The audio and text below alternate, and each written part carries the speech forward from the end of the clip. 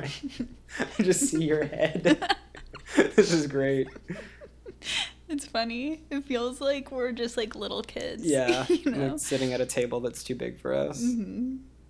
Okay, what's our dog called? Our perfect pod. That's right. Okay. Happy New Year. Happy New Year. It's February. It is February. Yeah. We're a little behind, but that's all right. I mean, yeah, who's waiting? A lot of people. I've been getting a lot of DMs. Oh yeah? Yeah. You've been getting a lot of DMs? Yeah, just a handful. Really? Have you? No, a couple of people asked. But if So like 2? Yeah, a couple of people asked if we were still doing it.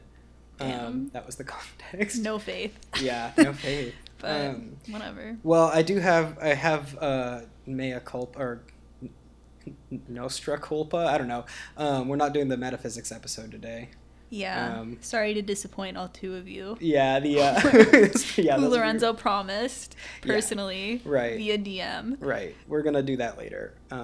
Once the guest who's going to come on for that is available, which she's currently not. So damn, really throwing her under the bus. That's really priming the listeners to be like, finally. Yeah, no, she's great. It's for a good reason. So, but yeah, we want to make sure that episode's good.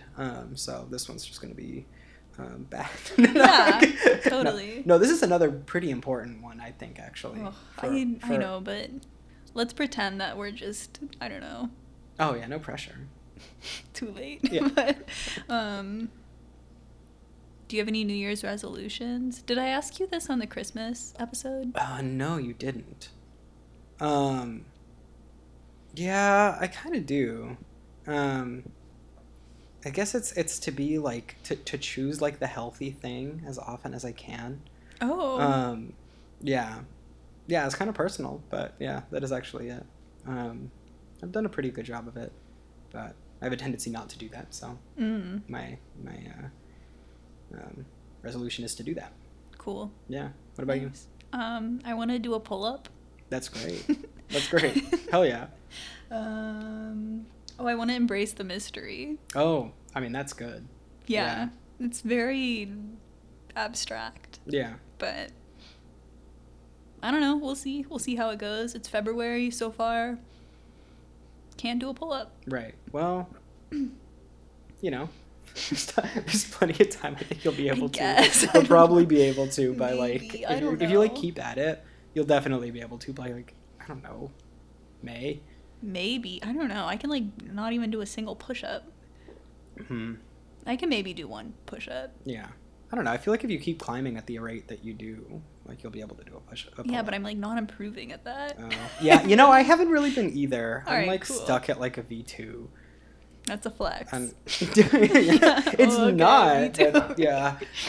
This is a climbing podcast. It is a climbing pod. Yeah, we're into climbing. So just like every other person who lives in California. Literally, and not even. It's just like everybody. If you are like between the ages of like 19 and like 45.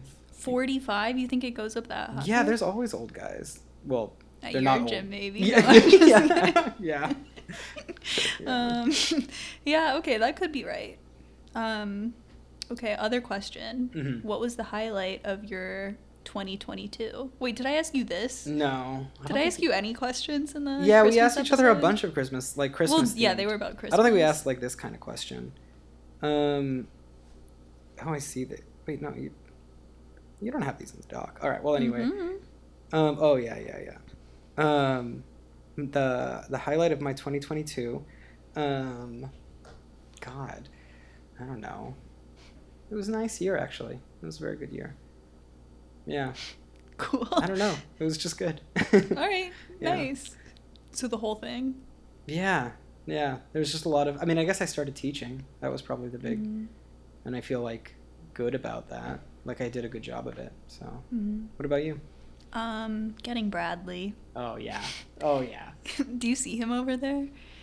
Is he in here? He's good, laying good. on the ground. Nice. He's full, satiated, and silent. Thank God. Yeah. He's not gonna ruin our equipment setup this time. Right. Cool. Well, is that enough candid catch-up for you? No.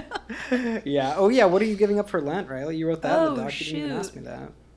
Well, I think I'm gonna copy your idea, and maybe not drink. Yeah. But okay, here's the difficulty. There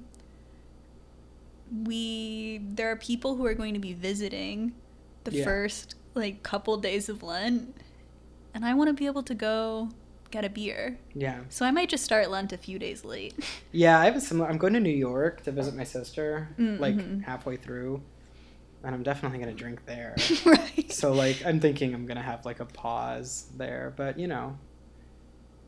Yeah. Yeah, it's fine. And I think Whatever. I also want to read the Gospels. Oh yeah. As well. Like just sit down, read all 4 of them. Maybe not at once, but over the days. That's a great idea. I should do that too. All right, cool. Yeah. We should do an episode. Yeah, wait a second. Yeah. Yeah. All right, that'd be cool. Yeah. All right, I'll put it in the vault. Yeah, yeah. Okay. The Gospels we'll episode. All right, awesome.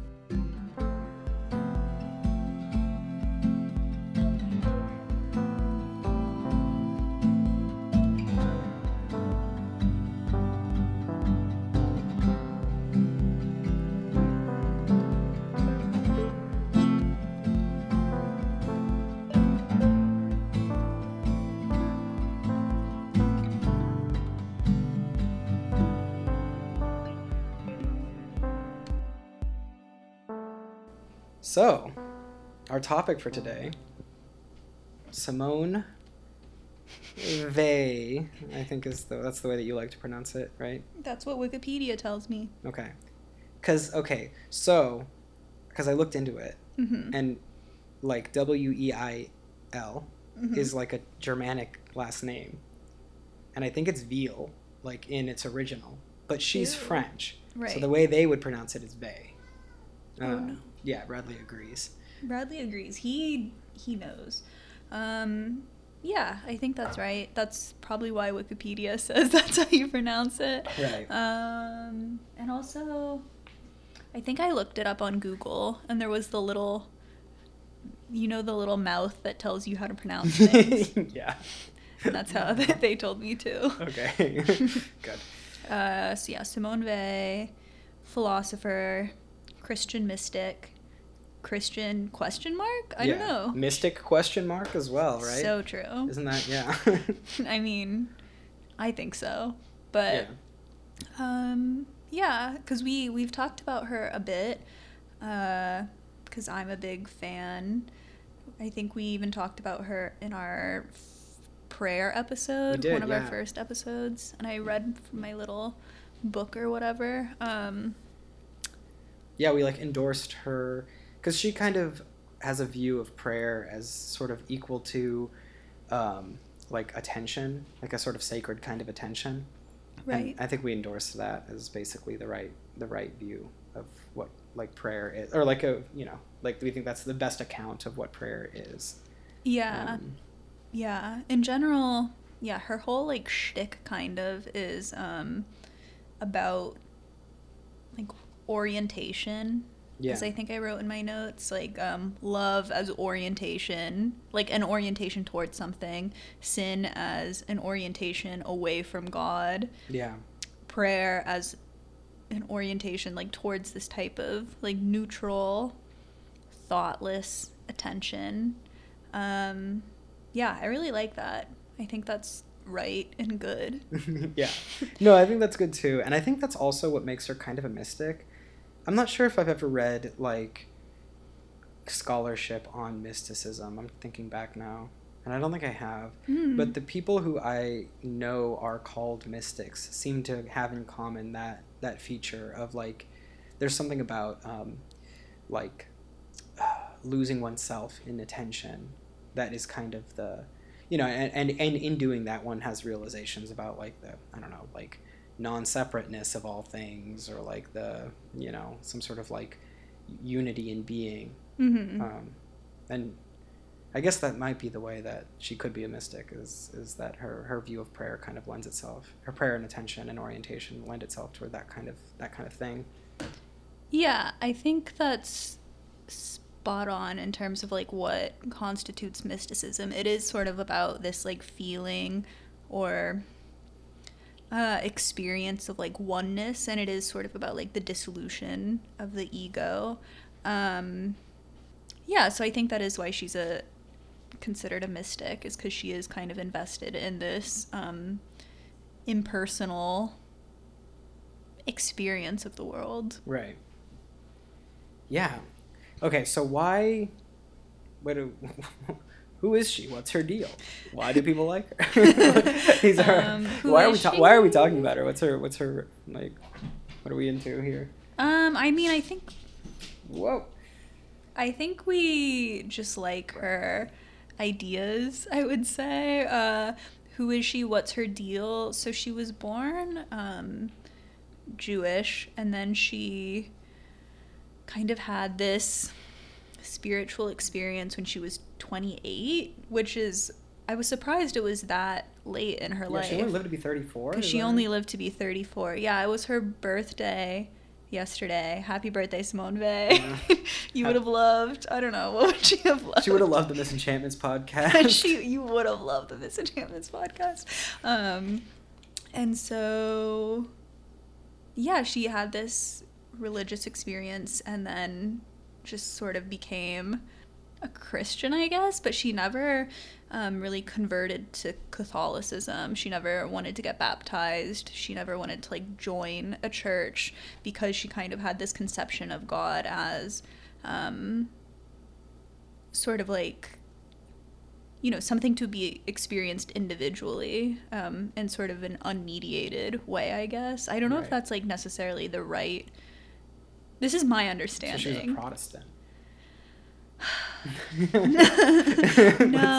I don't know. Yeah. She just hadn't heard of it because she was in France and they killed all the Huguenots, I guess, already. But I'm trying to. I read something the other day that kind of like discussed this and said like, therefore she's like a Catholic in the real sense of the word, and I was like, what? Like a universal, an endorser of a universal church? I think so, yeah. Okay. I think that is what. Yeah, because a lot of like Catholicity is like a feature of churches. Like other non-Roman Catholic churches will still call themselves Catholic, because what they mean by that is universal, not that they are, you know, under the jurisdiction of the Bishop of Rome. I see. Yeah. Oh, yes. Catholicism's true. I found the quote I was thinking of. Yeah, Catholicism's true meaning is borne out in the etymological sense of the term, its universality. So, yeah. I don't know. It feels like kind of a cop-out to be like, she's a Catholic, because that's obviously not how we understand Catholicism. Yeah. But what drew you to her originally? Like, how did you first encounter her?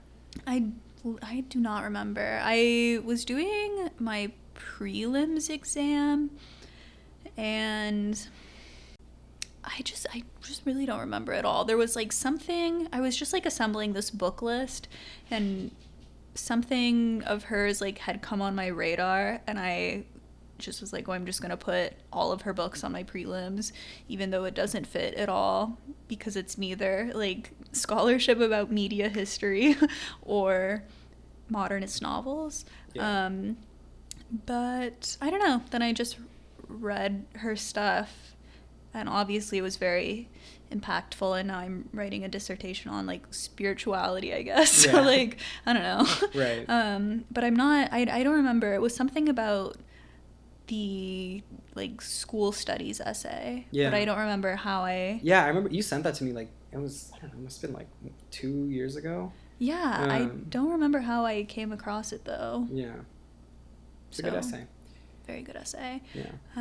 So yeah, that's who she is. What's her deal? She was an activist. She was really invested in labor and like laborers' rights, and she had a job teaching young women philosophy, like at a girls' school, and she ended up leaving this job to go like work in a factory to like try to understand the experiences of like factory workers better, and then she ended up dying at age 34 because she had tuberculosis, and she had been doing like hunger strikes and just really depriving herself, and yeah. Yeah, I mean, that seems to be like a theme in her life, from what we've read, or from what I read. She just liked to try to experience whatever the most difficult thing she encountered that another person was having to go through might have been.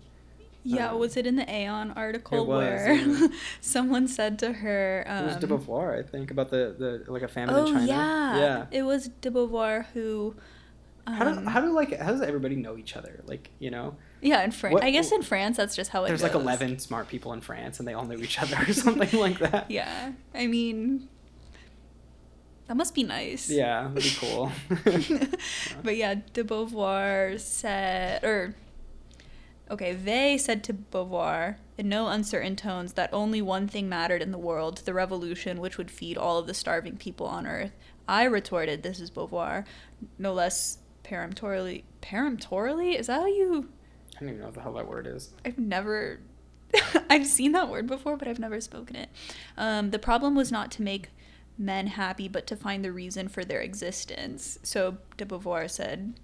We don't need to make men happy, we need to find the reason for their existence. And then Weil said, it's easy to see you've never been hungry, after looking her up and down, which is really just like... Got her. Sassy. Got her ass. Damn. So, which I think is like true and right. And I think that Weil is like the ultimate feminist, maybe, just in terms of... Well, I don't know. Maybe that's too extreme of a She's a kind of humanist, I think. Although I might take issue, I will later, when we get into like the substance of her philosophical views, with the kind of humanism that she endorses. But I think she is a humanist. I mean, and in that sense, like insofar as feminism is just like an entailment of humanism. Well, I think that I think the distinction I'm drawing is I would say she's a feminist because she has such an emphasis on... like embodiment and embodied feeling, which I think kind of sets her apart from just pure humanism. It does, in the sense that historically male humanists have been ignorant of that. Yeah. And so, like, I guess as part of like a body of knowledge, the body of knowledge that she's contributing to is like the feminist kind. Yeah. That is cool, though. I like that. I like that about that. Yeah. I wonder, like, why are men so worried about embodiment? Like, what's that about? I don't know. I mean, I don't want to make, like, a sweeping, like, claim, like, men just don't get it. Yeah, they don't, though. Like, I don't know. Well, like, other than Merleau-Ponty, like, men philosophers just don't get it. No. Oh, well. Oh, well. They're just going to keep taking L's. I guess so, yeah. Figure it out or not. Yeah. I wrote in my notes, why do people like her? And then in parentheses, cool haircut. Yeah. I think she's really cool. Yeah. I can't help but notice that her haircut is not dissimilar from your own. Hers is much shorter. It is shorter. Goes much more... she really was trying to be masculine. So, I don't know. Yeah. Yeah. What were your first impressions? Of her writing? Of her writing, yeah. I like it. It's good. It's very, it's like aphorisms, you know, in a way. Like, she's not, like, working through, like, a thought in a systematic way. She's kind of just, like, it has like, a revelatory quality. And I mean that, like, she's writing revelations down. She's not constructing an argument or, like, really like outlining a view in a systematic way. It's kind of just like she's just sitting there chatting and she's like, presenting yeah. She's presenting. She like came down from the mountain, the burning bush told her these things, and she's telling us what she found. I mean, I have thoughts about, I guess we should talk about what pieces we read, because I have like thoughts about the philosophical quality, not quality in the sense of like how good or bad it is, but like just the nature of what she is arguing for. But I think like maybe we should outline like what it is that we read and what those pieces argue. Yeah. First. Definitely. Just real quick on the aphorisms, I have on my lap this book, Gravity and Grace. Yeah. And it's one of her most famous books. And it's just like, it's divided into chapters that are just like, you know, terms like decreation, self-effacement, love. And Yeah. each like section is just like, you know, a sentence or two. Yeah. For like paragraphs, and it's just aphorisms. Yeah. And it's probably her most, just kidding. It probably isn't her most famous book, but people really love this book. I don't know. I think it might be. It's the one. Well, so this reminds me. Mm-hmm. I had two thoughts that I forgot to write down because I didn't forget. I was driving and I thought of them. One, why the Tradcats, the Tradcat girls who we've written about, mm-hmm. talked about, they love her. Mm-hmm. Which we'll get to perhaps because I'm curious about what your thoughts are there. And the other thing is her worldview, I think, is like a nice, maybe it gives us some clues into like what enchantment like is like qualitatively. Mm-hmm. Like, because I think, I mean, I don't know. If we read the whole Enchantments of Mammon, maybe McCara would have talked about this. Sorry, before. Eugene. Yeah. If you're listening. Yeah, but like if you don't hold like the view that just like participation in Catholic sacraments is the end of enchantment, or like that's just what enchantment is, then you know that's probably some more abstract thing. And there's something very enchanting about her writing. Like she's like pointing us toward like, I don't know, the divine as like part of our lived experience.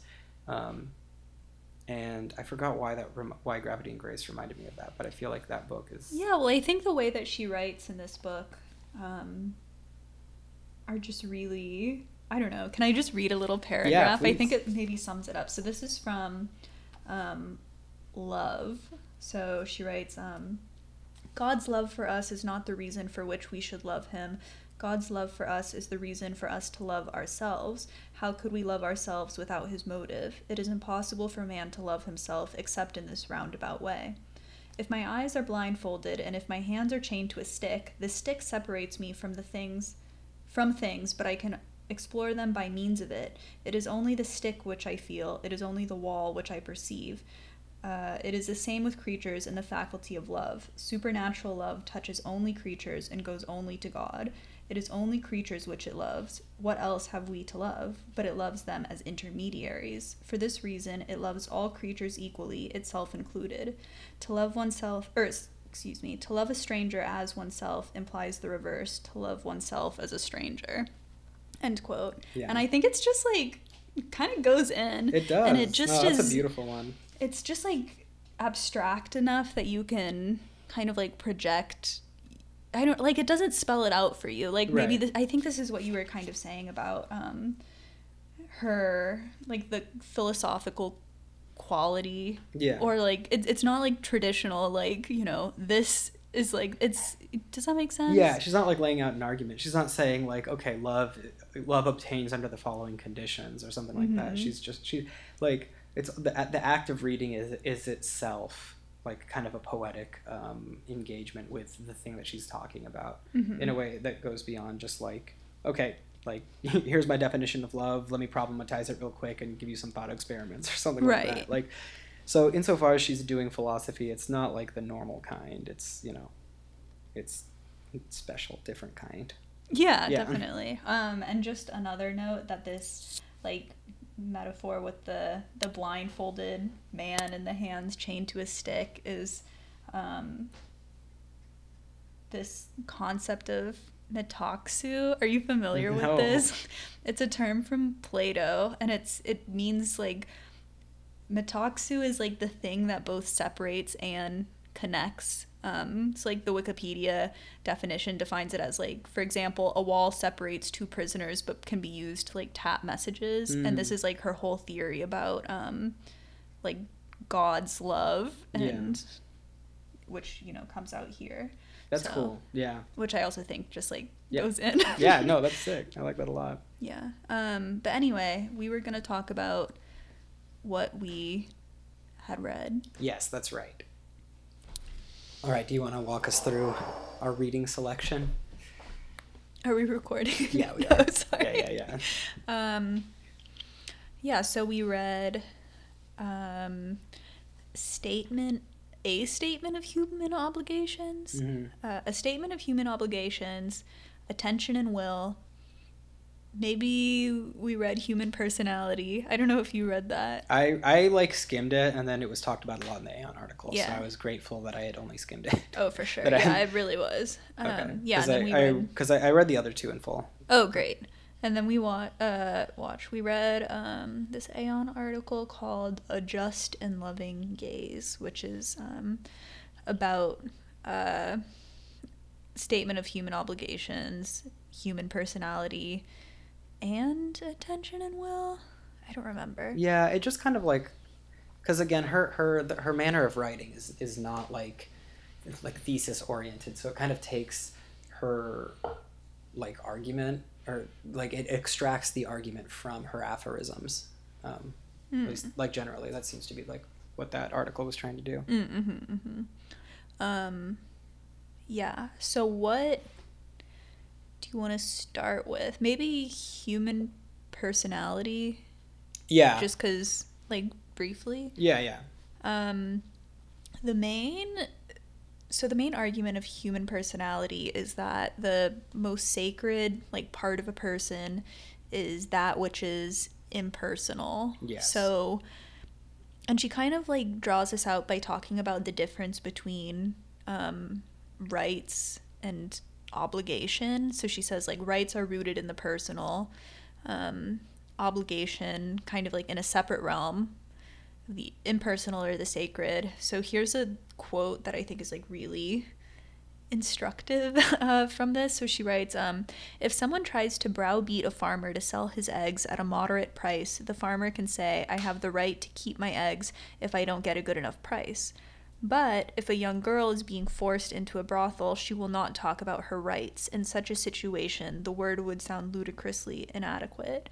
The point here being that the type of like suffering that a young girl would endure goes beyond like the personal. It's not like an affront to her personality. It's more about like a deeper level of suffering, which all humans have a capacity for, right? And which should be avoided or like eradicated. Yeah, the sense that I got was that she thinks it's almost kind of crass, because this is, and I was gonna wait until we got to the statement of human obligation to bring this up, but I think actually it's relevant to bring up now.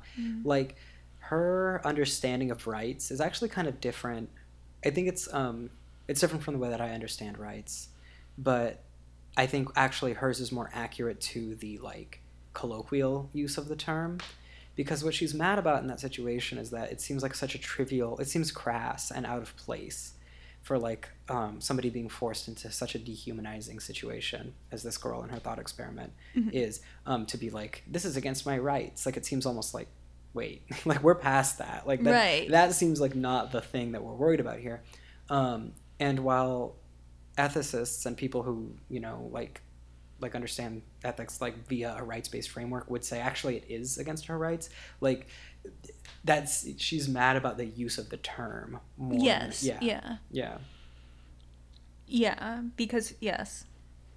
it seems to be like rights are like this kind of trivial thing that we exchange or like use as part of like the game of social engagement for stuff as trivial as eggs, you know? And there's like some deeper thing that we should be caring about. Yeah, I also think that her issue... Okay, so like also earlier in that essay, like the first paragraph, she writes like, one can say without degrading oneself, my person does not count, but not I do not count. So I think it's also about the difference between like my individual self and also as opposed to like, I don't know. Yeah, I think like the vibe that I got was like she kind of thinks that the things that differentiate us like interpersonally are not like, it's not that you're like the sacredness of your being is rooted in the fact that you're like a clever and witty person, right? Because even if you were stupid, like you would still have that like sacredness in your being, and it's like things like being a clever and witty person that are like your personality. Yes. Right? And so personality isn't the thing that we care about, and at least not in the way that she is outlining. Yeah, I think that's right. And guess the only other thing I have to say about this essay, which like we'll still be talking about with the other essays we've read, is I really like her argument here that beauty and art and poetry like exist in this realm of the impersonal. Yeah. And that like it almost doesn't matter who wrote these things or who created these beautiful works of art, because you don't like read the Odyssey and say like, oh, that's Homer, like I can see his personality coming out. It's like he's not important. Right. Which I just find to be so true, I guess. It's definitely true for something like the Odyssey, but what about stuff that's like, you know, where there's kind of like an auteur quality to it? Well, I think she would say that that isn't, I don't know, is there any like great work of art that like is lasting, is like a classic, like universal story, universally loved thing that has like an auteur quality? God, people really be like, Annie Hall is so good. Yeah. Well, I was gonna say like a Wes Anderson movie in 1,000 years, maybe they'll be like classic. No, but in 1,000 years they won't be like, we love Wes Anderson. They'll just be like, this movie is so like, it won't have the auteur quality, I think, at the time. That's interesting. Yeah, okay. Or that's my understanding. Maybe when Homer was writing, everyone was like, damn, that Homer, he really won it. He really guts it. Right. I don't know. That's just my instinct. Yeah. Okay. No, I think that's right. And I whether or not like we think that's a plausible view on the whole, which I have to think through, does seem to be her view. Mm-hmm. That it is that like impersonal quality about, because everything she is kind of like not accidentally, that's really rude, just like in all of her aphorisms she ends up being kind of architectural, because she is like pointing, she really cares about this like transcendence, like she doesn't use it that way, but what like, do you mean architectural? Like all of her thinking points toward the same kind of, like she's very principled in her thinking, and she like sticks to the same. It's not like you'd read like her view on art and her view on rights, for example, or like her view on personality seem to be, even though those are two different topics, they're both derived from the same general like principles. Yeah. So like all of the facets of her thinking seem to actually work together well. So that's human personality, I guess, which I think is maybe a good segue into the statement of human obligations, which I think you have more thoughts on. I did have a few thoughts on this. Maybe it's worth noting that both the statement of human obligations and human personality were both written in 1943, like right before she died. So I think their ideas really overlap a lot. They do. Yeah. So like, okay. So I was taking some notes when I was reading the statement of human obligation, which is basically like she's just outlining her ethics in, you know, in no uncertain terms. And so she talks about a kind of reality that all humans share. And she says of that reality is the unique source of all the good that can exist in this world. That is to say, all beauty, all truth, all justice, all legitimacy, all order, and all human behavior that is mindful of obligations. And I have a note that says, like, basically from the Republic. Because she kind of has this view of, like, the form of the good as the thing that, like governs our, I don't know, I mean, she would probably call it God, or like the whatever like piece of us is connected to God, but it's basically like that vision of like there's like an essential good that every person is a participant in,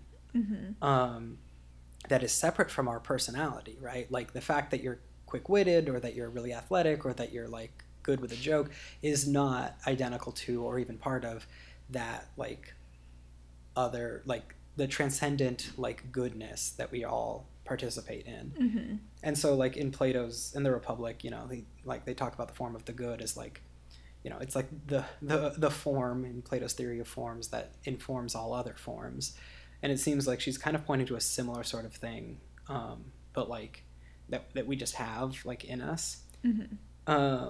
and she thinks our moral duties come from this. So like insofar as you can recognize like, yeah, you, Riley, you have like, you know, this like transcendent reality within you, and I do too, and like, you know, I like owe you a kind of respect as a result of that. So then the other thing that I had written is I said she derives a sort of deontology from this, which is Kant's theory of rights and like obligations. So that's what I was saying like earlier, like I feel like her view is a little bit like she says she doesn't like rights, but like it's actually very much in line with like I owe you a kind of fundamental respect and an absolute respect because that's what Kant says. Well, that's what they both say. They have that in common. Is that like we owe each other just this like kind of essential absolute respect because we recognize in each other a kind of unity and transcendence, you know? Yeah, and so something I was thinking about is that this is like what C.S. Lewis says. Where he talks about redemption arc. No. Quite the contrary. Oh no, okay. He misses because he says like, because he frames. I think it's just interesting because Weil thinks that this kind of like capacity towards like what she would call love or attention like comes from God, and that's really what C.S. Lewis says as well, that God, I don't remember how he formulates it, but like we have this moral feeling in us, and we know that it is not like evolutionary bias or whatever, therefore it must be from God. Go back and listen to our classic episode. Controversial.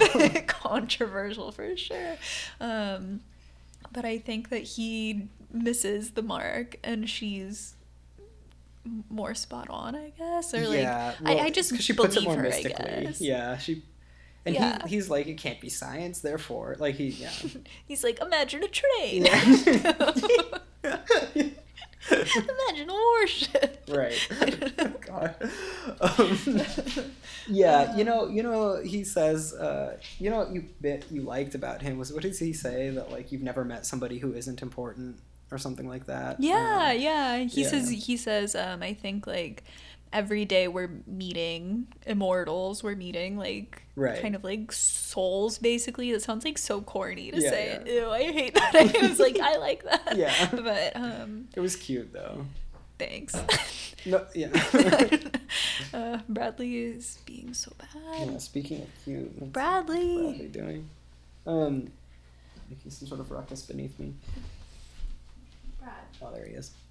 But the thing that I think is like what was I pointing to there? Like, I guess like, they're both doing this kind of like to put Kant's theory like really, really like simply. And the reason I'm like tying it to him is because he's like one of the like in the like the world of philosophy ethics, right? Like Kant is one of the big guys, you know, like there's like a couple of competing theories. There's just like virtue ethics, utilitarianism, and Kantianism, right? Like those are the main contenders for like ethical frameworks.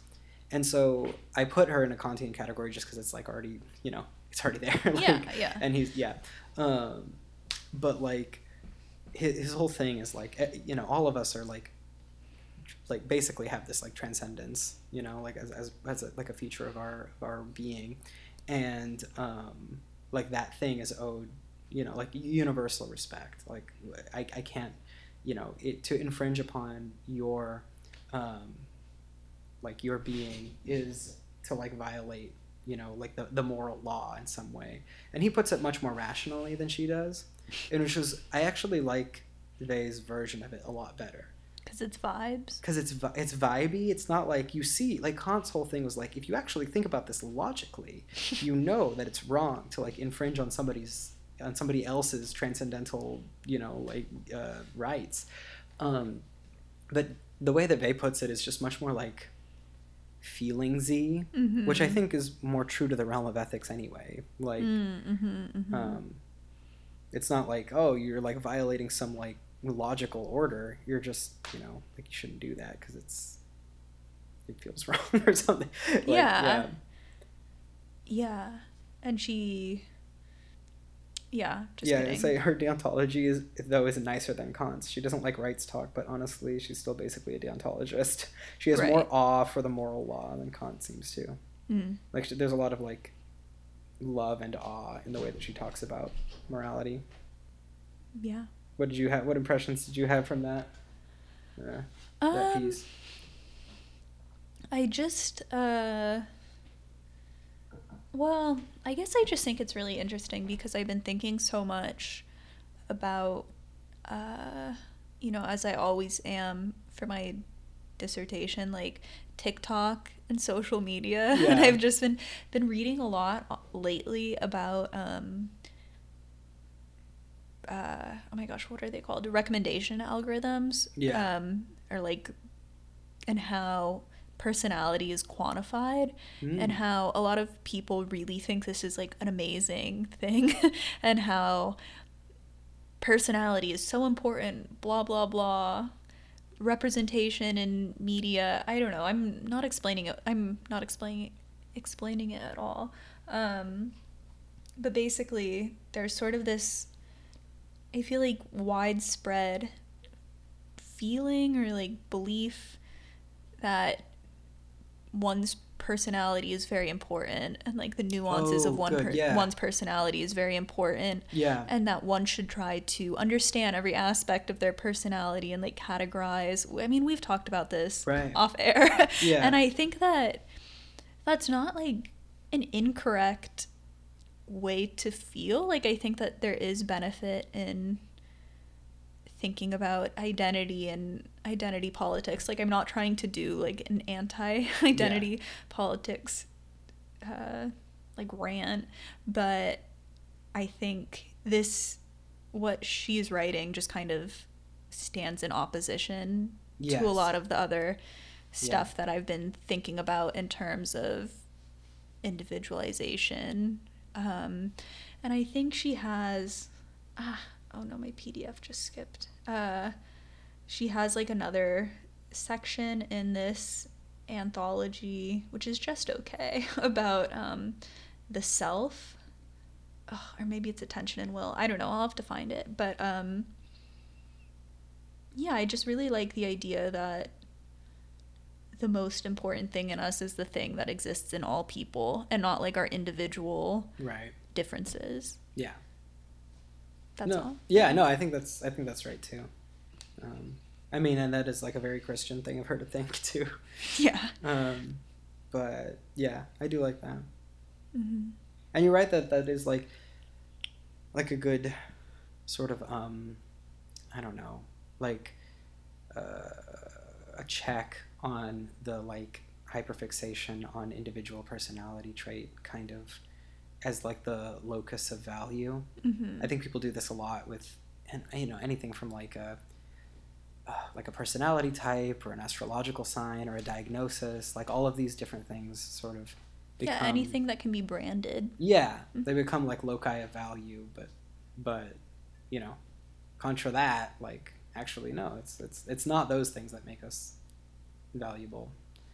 Yeah, and I think from a misenchantment standpoint, I think that's what's so compelling about her writing, or about this idea, because like we've been reviewing Mick Harrer, like he talks about marketing and capitalism and whatnot, and she really is just opposed to this idea that we should, I don't know, I'm not explaining it well, but just, well, it's not a very marketable thing, like the thought that you can easily market to somebody like, look, you're this kind of person, you should buy these kinds of things, like mm-hmm. like here's how to emphasize the fact that you're like, you have these personality traits, it's by purchasing these sorts of things and subscribing to these sorts of things. So if like the main part of your value is like it's like a transcendent thing that we all share that's the same, then that's not so marketable. Yeah, it defies misenchantment. Yes. Yeah. Simone Weil was the first de-influencer. That's gonna be our... That's sick. Yeah, I love that. De-influencer. Yeah. I've been seeing this on Twitter. People are like, I'm de-influencing. And it's like, okay, wait, what does that even mean? Because, like... How do people on Twitter mean that? I've not seen or that. on TikTok, they will say... Because, you know, people on TikTok will be like, you need to... These are all the vitamins I take. Like, this is all this. And then... This is my, like, large... I don't know. There's, like, this cup of water that all the girlies like. That's, like, a giant cup. It's, like, $50. It's just a cup? Yeah, like... It's like, what's it? Like a Hydro Flask, kind of. Like, it's like that. Like, it keeps your water cold. It has a straw. But it's just, like, a bunch of plastic. Yeah. And it's really popular. And so now there's, like, a new wave of people trying to de-influence and be like, that's stupid. Don't spend your money on things, guys. Like, don't buy things. So that's Simone Weil. Yeah. Yeah. She is, okay. I like it. She is the de-influencer. Yeah. Yeah, so I think... Oh, what do we have? We still have attention and will? We do have attention and will. Wow. I don't understand what I wrote this like 4 hours ago, but I don't know what I mean. Okay. She already figured out neuroscience. That's so base. Yeah, I didn't know what you meant by that. She was talking about will in a way that made me think that she kind of anticipated... I don't remember what she said, but she said something about like the nature of will that made me think she anticipated the general like...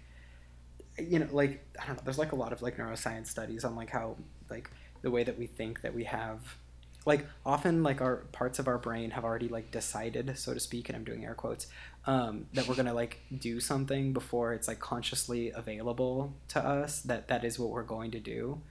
Often it's in the case of stuff like, I don't know, like I'm like scratching my eyebrow right now and I didn't decide to do that, but like, that's very Sam Harris of you. It is. Yeah, that's what I was saying. Like that's why I was thinking. Like she said something that made me think that she had kind of realized something about this. It was like toward the beginning of the piece. I was taking my notes chronologically. But yeah, what is your? Why don't you start with attention and will? Because I like pontificated a lot on the statement of human obligations. I don't know. I feel like I've already talked about it a bit in our prayer episode, and I just like that she, like, her attention is not necessarily like focused, willed attention. It's more just like an orientation, as I said at the top of the episode, and I really like that. And I just think that's correct. I don't think that you can just be like instantly like, oh, I'm gonna turn my attention towards like the love of God and then I'm going to experience it. I think it is more of a, I don't know, a process, if you will, a journey. I don't really have any more thoughts on the essay than that. So I think you should go in because I know that you have thoughts. Yeah. Okay, so I'll say here, like, okay, I'm like looking at my notes. I was not paying attention as I took them. Okay, so I have a note here that says I want to resist the prayer equals attention thing, but IDKY yet. And I was thinking about it, and like, because I said at the beginning of this whole episode that we like had endorsed that view, right? Like a year ago when we started. I think it's been almost a year. Damn. Yeah, because we were talking about Lent, I think, when we started. Damn. Yeah. Hell we yeah. were. Oh all God. right. But anyway, what was I going to say? Oh, yeah, but like since then, I've been doing a lot of praying and I've been doing a lot of meditating. Mm-hmm. And they feel different. They seem like different things to me. And I don't know why I want to say that. And I think her view, like the way that she talks about like the value of prayer, and this also comes up in her like discussion of like doing your sums when you're doing math in that one book that I forget what that one's called, but it's about like, Waiting for God. Yeah, but like it seems that her view would entail that like, or at least really suggest that like meditation and prayer kind of are the same thing, but they feel quite different to me. And so in reading it this time, like when I read that like a year ago, I was like, yeah, hell yeah, so true. And now I feel a little different about it. Well, I don't think she would say that they're the same, because I think, okay, I'm going to read a passage and then explain why. Yeah. So this is just like a short little bit from Attention and Will. She says, attention alone, that attention which is so full that the I disappears, is required of me. I have to deprive all that I call I of the light of my attention and turn it on to that which cannot be conceived. So I think that you would maybe say, like, well, isn't that meditation? Yeah. But I think that that's, I don't know, maybe I'm just willfully misreading. Because I don't think that because, like, I feel like meditation is more like, yes, you are trying to disappear the I, as she writes, but it's not, meditation isn't like, I don't know, I feel like there's not that same, like, orientation that prayer has. Yeah. I guess, if that makes sense. Or, like, I guess I'm not trying to disappear the I in prayer. Like, if anything, I'm telling a detailed story about it. This is, yeah, okay, good. I'm glad that you brought this up, because this made me think of what I feel like the difference is. Like prayer to me is, it's a bit like journaling, where what you're doing is you're like, kind of like reifying through language the I. Like you're like, you know, you're speaking in such a way that it's apparent to you what it is that's, you know, Bradley just jumped on me. Bradley, he's gonna try to destroy my computer again. But yeah, you're making apparent to yourself your desires, your fears, what you're struggling with, and all of those things seem to be in the realm of personality and the I and that sort of thing, and that's quite different from meditation, where you recognize those things but you let them go. Like, like the in prayer, like one talks about, like, okay, like, hey, I'm really, you're like, hey God, it's me, Lorenzo, and I'm really, like, anxious about this, and you right, make it apparent to yourself, but you're not, like, in meditation, I feel like it's a little bit more like, okay, like, that comes up and you let it go, and it, and like, you hold it for a moment, but you're not, like, reifying it. I keep coming back to that word, but like making it like an object of thought in a very intentional way. Yeah. No, that makes sense. I guess I think that maybe she's just thinking of prayer differently, but then I'm thinking of it more the way you're thinking of it. Maybe she is thinking of it more like meditation. Yeah.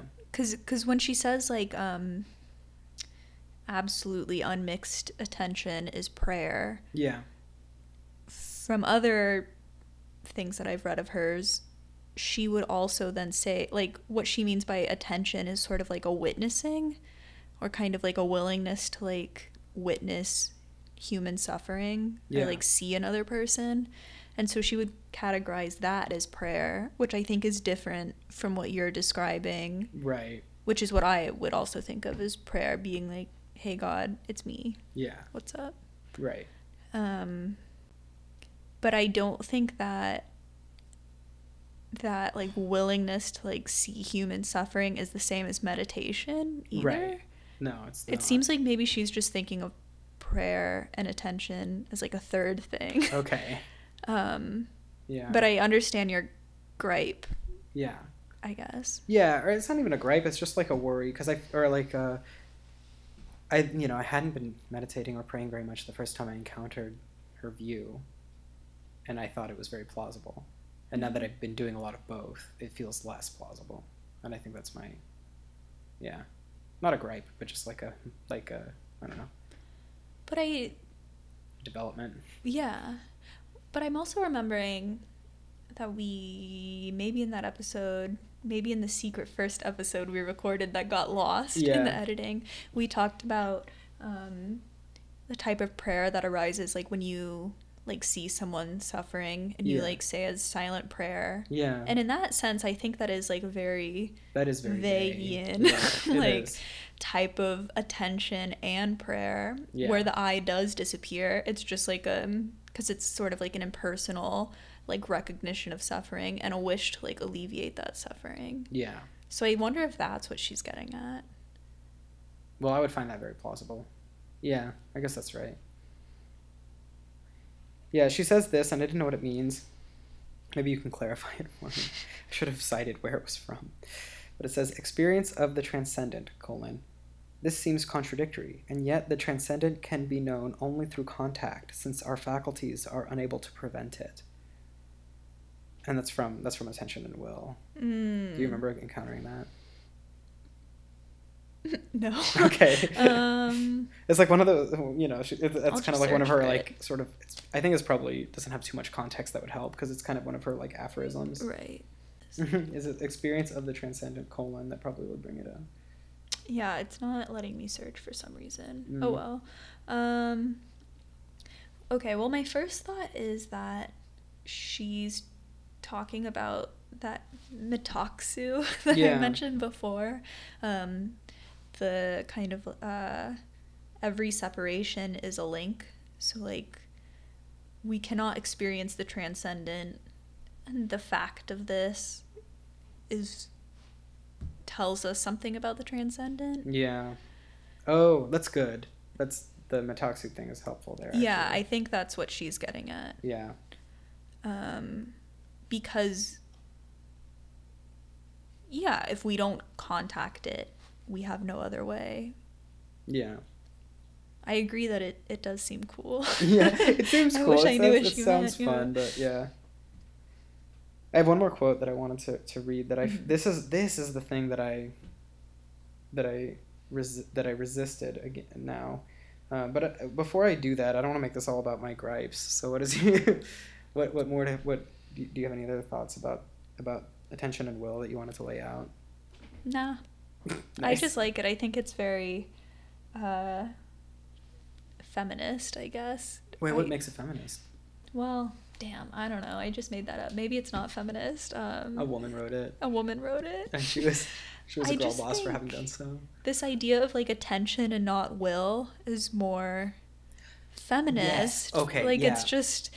it's saying, like, it's an orientation. It's like a practice as opposed to, like, brute force. Yeah. And maybe I'm drawing a distinction that shouldn't be drawn or is, like, sexist. But I don't think so. Whatever. If I am, who cares? I think that, no, this is good, because now you made me remember what I meant by she already figured out neuroscience.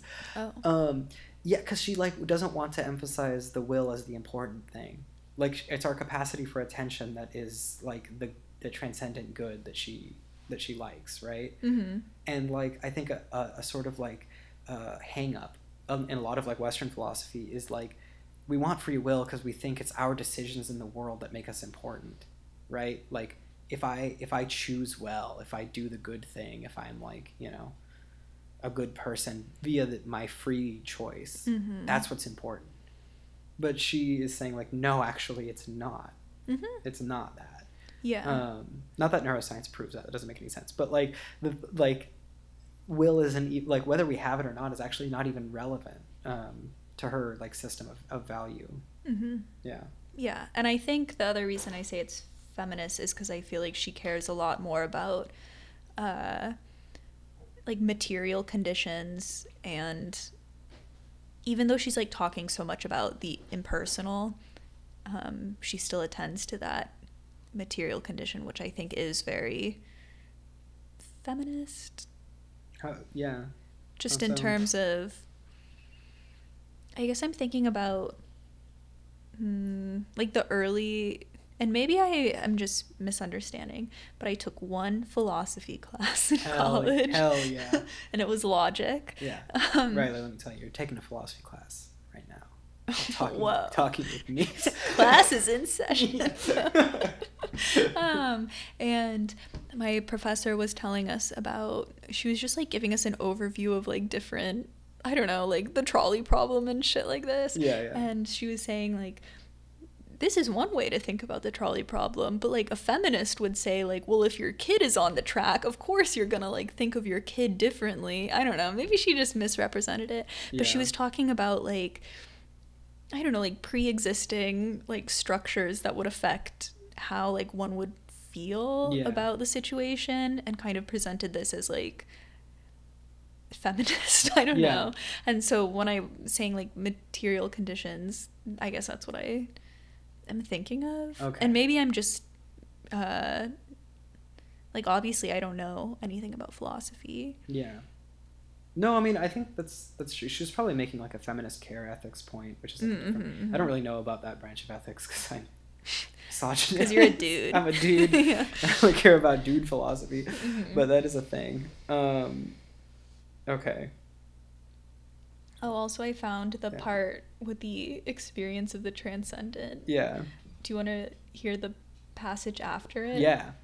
It's funny because it's just its own aphorism. Okay. Solitude, period. Where does its value lie? For in solitude, we are in the presence of mere matter. Even the sky, the stars, the moon, trees in blossom, things of less value, perhaps, than a human spirit. All right. Yeah. So I don't really have any context for. Yeah, I didn't think it had context. No, it doesn't. It doesn't have context. Okay. So what's your final gripe about this? So my final gripe or concern, and I think, you know, my gripes come from 50% understanding it and disagreeing, and 50% just failure to understand. So I think you could probably help me with the latter half. Okay, so she says, and again, this is from Attention and Will, we can only know one thing about God, that he is what we are not. Our wretchedness alone is an image of this. The more we contemplate it, the more we contemplate him. Mm-hmm. And I feel like she's a Platonist in the following way. She seems to recognize some sort of like transcendent good that is suggested by the structure of the world and the structure of ourselves, but is not not equal to like ourselves, right? Like she thinks that there's like something else things point towards, are oriented towards, and that we should orient ourselves towards. And this like piece of her like metaphysical outlook is the thing that I find like I just man, like I don't know, I'm like hesitant to, you know, believe in any sort of like transcendence. You know, like when she talks about like that we all share this you know, like this part of us that is not like of us or something like that. She like like apart from our like selves and our bodies or something like that. Like that's the thing that I don't think that's true. Like I think like we are our bodies, we are ourselves. Like that's it. There's not like another world, another realm or something. And so I have a hard time, and maybe you can clarify this because I do feel like I'm misunderstanding her, because you say that she is so interested in like the material reality of ourselves. So maybe you could help me like understand the tension that I've run into there. Yeah, so I think that in this particular section you're pointing out, I'm trying to find it in Gravity and Grace because I think it's in here. She has this idea of, so like when she says like God is what we are not, she talks about, damn, I really wish I knew where this was. I don't know if it's in Waiting for God or in this one, Gravity and Grace. I can't find it in here, so I think it might be in the other one. But she talks about how God has to like cross infinite distance to like meet us where we are. Yeah. And that this like effort is like a measure of his love for us. Yeah. So she has this like tiny little sentence from the love section of Gravity and Grace. She writes, to love purely is to consent to distance. It is to adore the distance between ourselves and that which we love. And so when I read this, I was thinking about this other quote I had read from Henry James, weirdly enough, where he talks about what is romantic is like this distance, because of course like we can never like know another human being, but there's something like about this fact and like our continuous like effort. So like Henry James writes, I was just reading this earlier. The romantic stands for the things that, with all the faculties in the world, all the wealth and all the courage and all the wit and all the adventure, we can never directly know, the things that reach us only through the beautiful circuit and subterfuge of our own thought and desire. So he talks about, the romantic being that which we cannot know. And Weil kind of has the same thought about, like, love and distance, and really is, like, I think this is a big part of her, like, ideas about God has to do with this distance. And so I think that when she's talking about all we can know is that God is what we are not, it's kind of referring to this distance. Oh, okay. And so, like, the more we contemplate our wretchedness, yeah, the more we contemplate him, because we're thinking about, like, how he has to cross this infinite distance to reach us. Yeah. Is, I think, what she's saying. But of course, like, you wouldn't know that without having read this, like, other one sentence in this book that I don't even have pulled up. Yeah. But I'm pretty sure.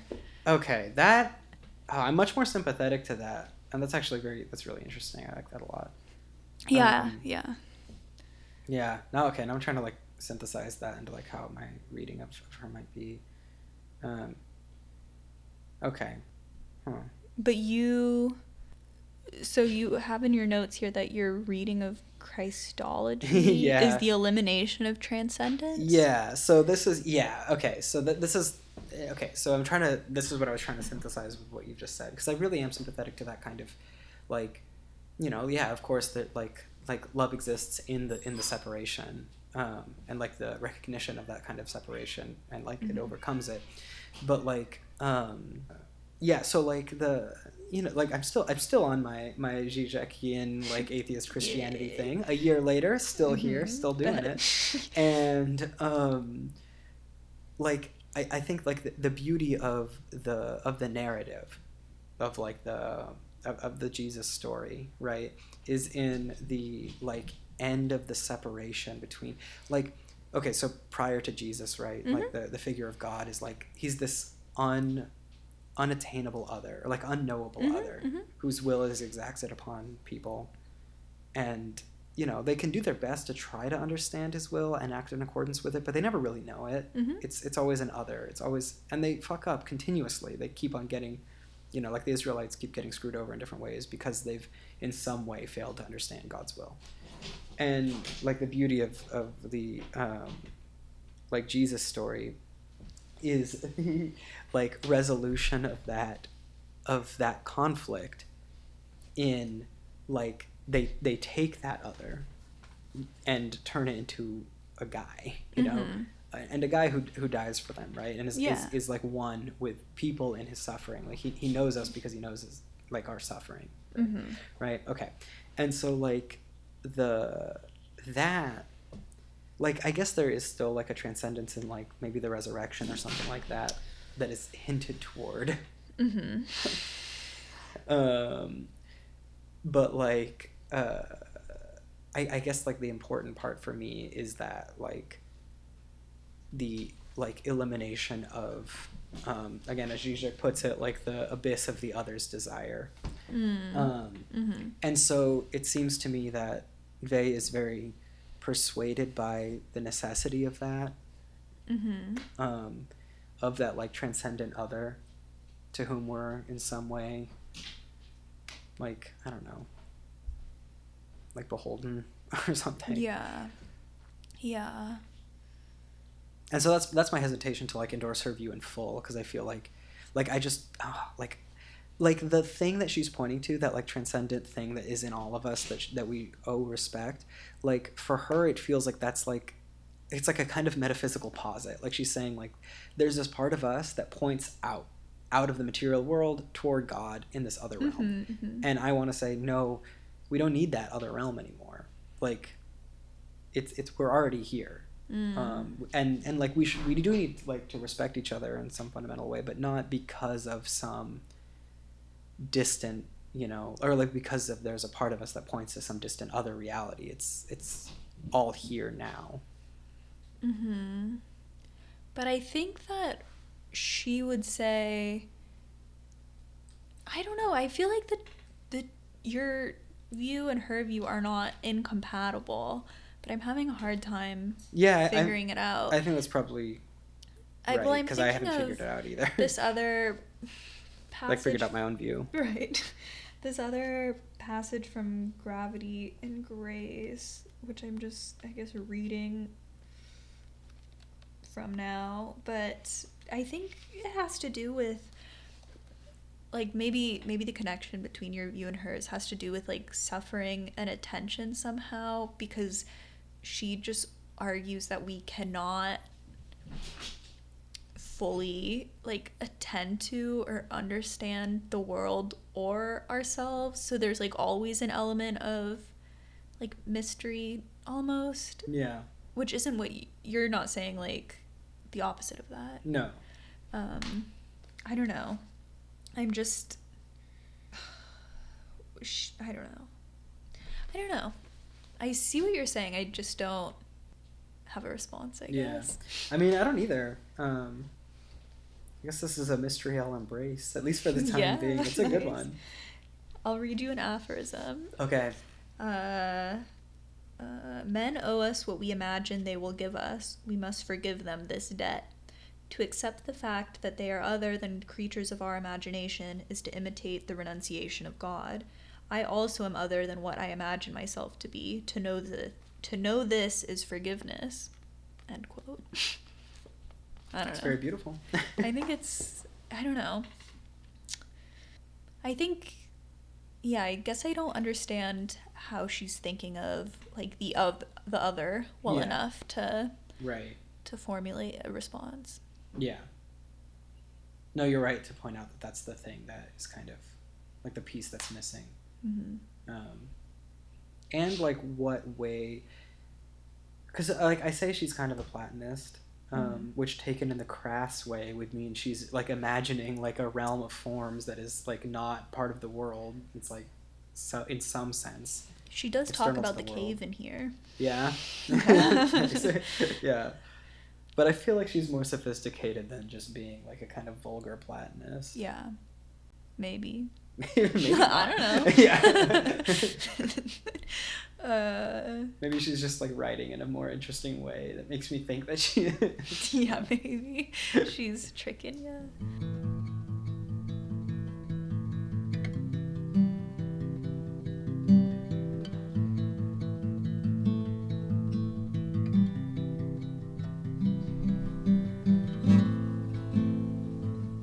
Bradley's rearranged your furniture. Yeah, I'm not looking at him. Okay. He's too bad. Yeah. To forgive Bradley is to... I'm trying to think of an aphorism. Do you want to talk about the Aeon article briefly? I feel like maybe we've touched on much of it. Yeah. What thoughts did you have about it? Just to go back to rights, there was this quote from the Aeon article, which once again is called A Just and Loving Gaze. It's by Deborah Casewell. And she writes, when the language of rights is used, the relationship that we hold towards that person becomes objectifying. It transforms a cry of pain into a weight on the mute scales of justice. And I was just like, yeah, that's so true. Yeah.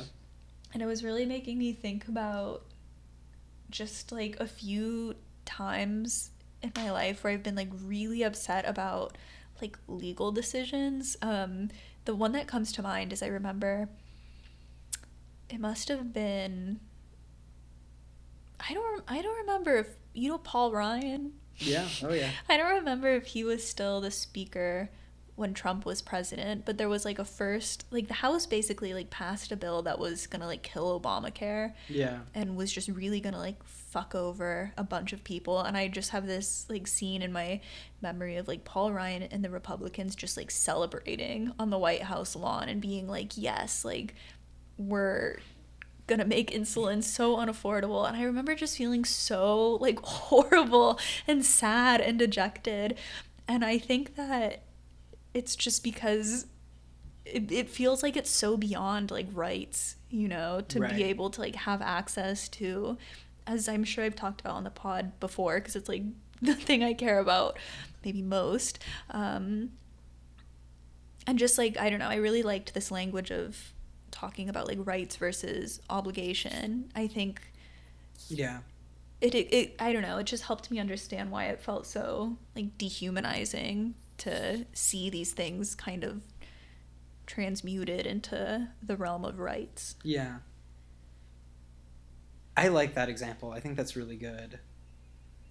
Because like I was thinking, you know, what makes me think of is like, you know, like a big part of like Bernie's campaign, for instance, was saying like healthcare is a human right. And in some way, actually, that kind of cheapens it. Like it turns it into this thing where it's like a thing that you're owed as like just a, you know, right. Here's like a token that we've decided in civil society we exchange. Mm-hmm. But it is deeper than that. It's not. It's like healthcare is like a fundamental matter of respect, mm-hmm. of like the, like, you know, transcendentally important personhood that everybody shares. Mm-hmm. Not as catchy. Right. But yeah, can't fit on a t-shirt. No. but more deeply like reflective of the reality of the situation or something like that, you know. Yeah. Like... Yeah, and of course like human right I think speaks to the... It's a proxy though.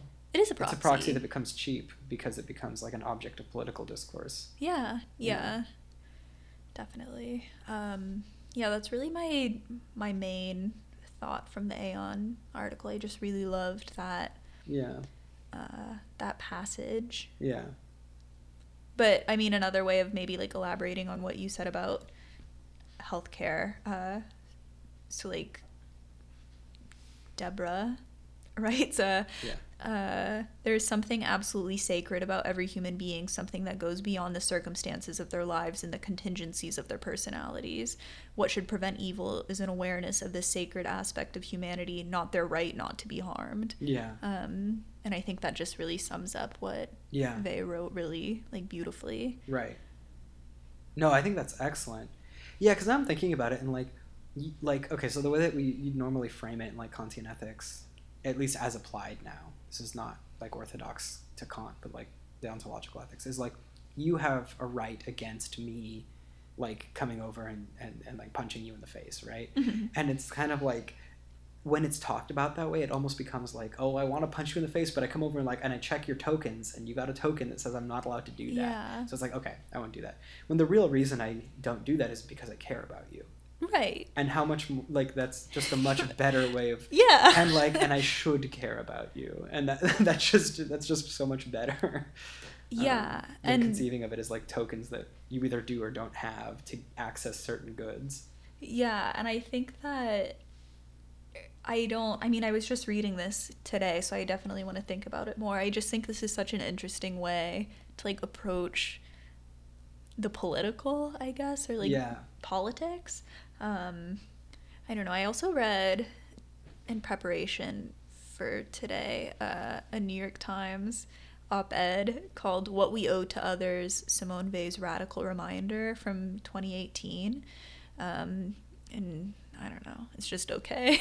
I mean, we'll link it in the show notes or whatever, by Robert Zaretsky.